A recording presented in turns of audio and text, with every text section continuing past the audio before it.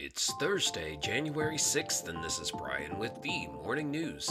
Give us 5 minutes and we'll give you the headlines you need to know to be in the know. As COVID-19 cases climb across the U.S., President Biden and his administration are preparing Americans to accept the virus as a part of daily life. In a break from a year ago when he took office with a pledge to rein in the pandemic and months later said the nation was closer than ever to declaring our independence from a deadly virus. The recalibration of Mr. Biden's message comes as the country braces for another round of disruptions wrought by the pandemic. A growing number of schools temporarily have returned to virtual instruction, and many businesses are strained by staffing shortages, in both cases due to infections triggered by the highly transmissible Omicron variant. Nearly 1,700 U.S. flights were canceled Wednesday, the 11th straight day of more than 1,000 cancellations, and many states warned that ongoing testing shortages will make it harder to return people to work and school. Some of the administration's efforts, such as new isolation guidelines for people who test positive, have led to fresh uncertainty, and a recent poll found that 55% of Americans disapprove of Mr. Biden's handling of the pandemic.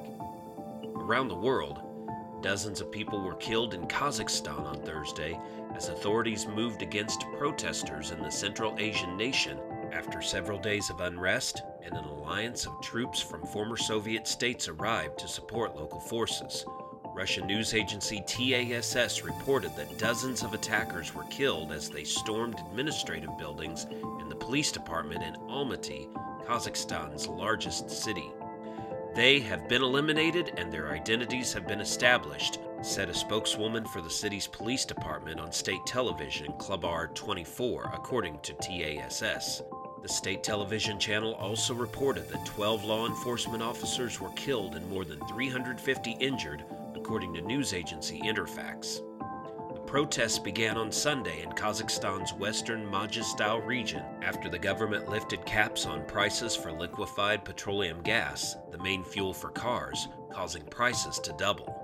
On Wednesday, the Collective Security Treaty Organization, a Russian-led intergovernmental military alliance, announced its troops had been sent to Kazakhstan for a limited time to stabilize and normalize the situation. In other news, technology stocks were poised for further losses at the opening bell after getting clobbered by investors concerned about likely interest rate hikes. Futures for the technology-heavy NASDAQ 100 edged down 0.3% Thursday. On Wednesday, the NASDAQ Composite Index posted its biggest daily loss since February, minutes after the Federal Reserve's most recent meeting showed officials eyeing a faster timetable for raising rates. Futures for the broad market S&P 500 slipped 0.2%, while contracts for the Dow Jones Industrial Average edged down less than 0.1%. Global markets followed Wall Street lower. Tech stocks retreated in Europe, Japan, and China. Treasury yields were on track to rise for a fourth consecutive day, reflecting investors' conviction that the fast-spreading Omicron variant won't stop the Fed tightening monetary policy to tame inflation. And Mr. Lawrence N. Brooks, the oldest World War II veteran in the U.S. and believed to be the oldest man in the country, died on Wednesday at the age of 112.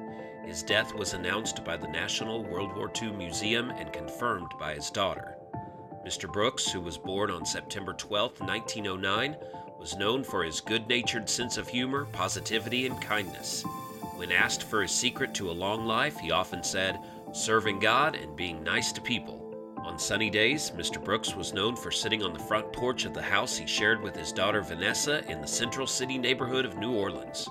Neighbors would call out to the local celebrity, wave, and bring him soda and snacks. Mr. Brooks was passionate about the New Orleans Saints football team and his church, St. Luke's Episcopal. Starting with his 105th birthday, the World War II Museum began throwing him annual birthday parties. His favorite part of the celebration was watching the Victory Bells, a trio performing the music of the 1940s. Now you know, and you're ready to go with the morning news. These headlines were brought to you today by Podmeo.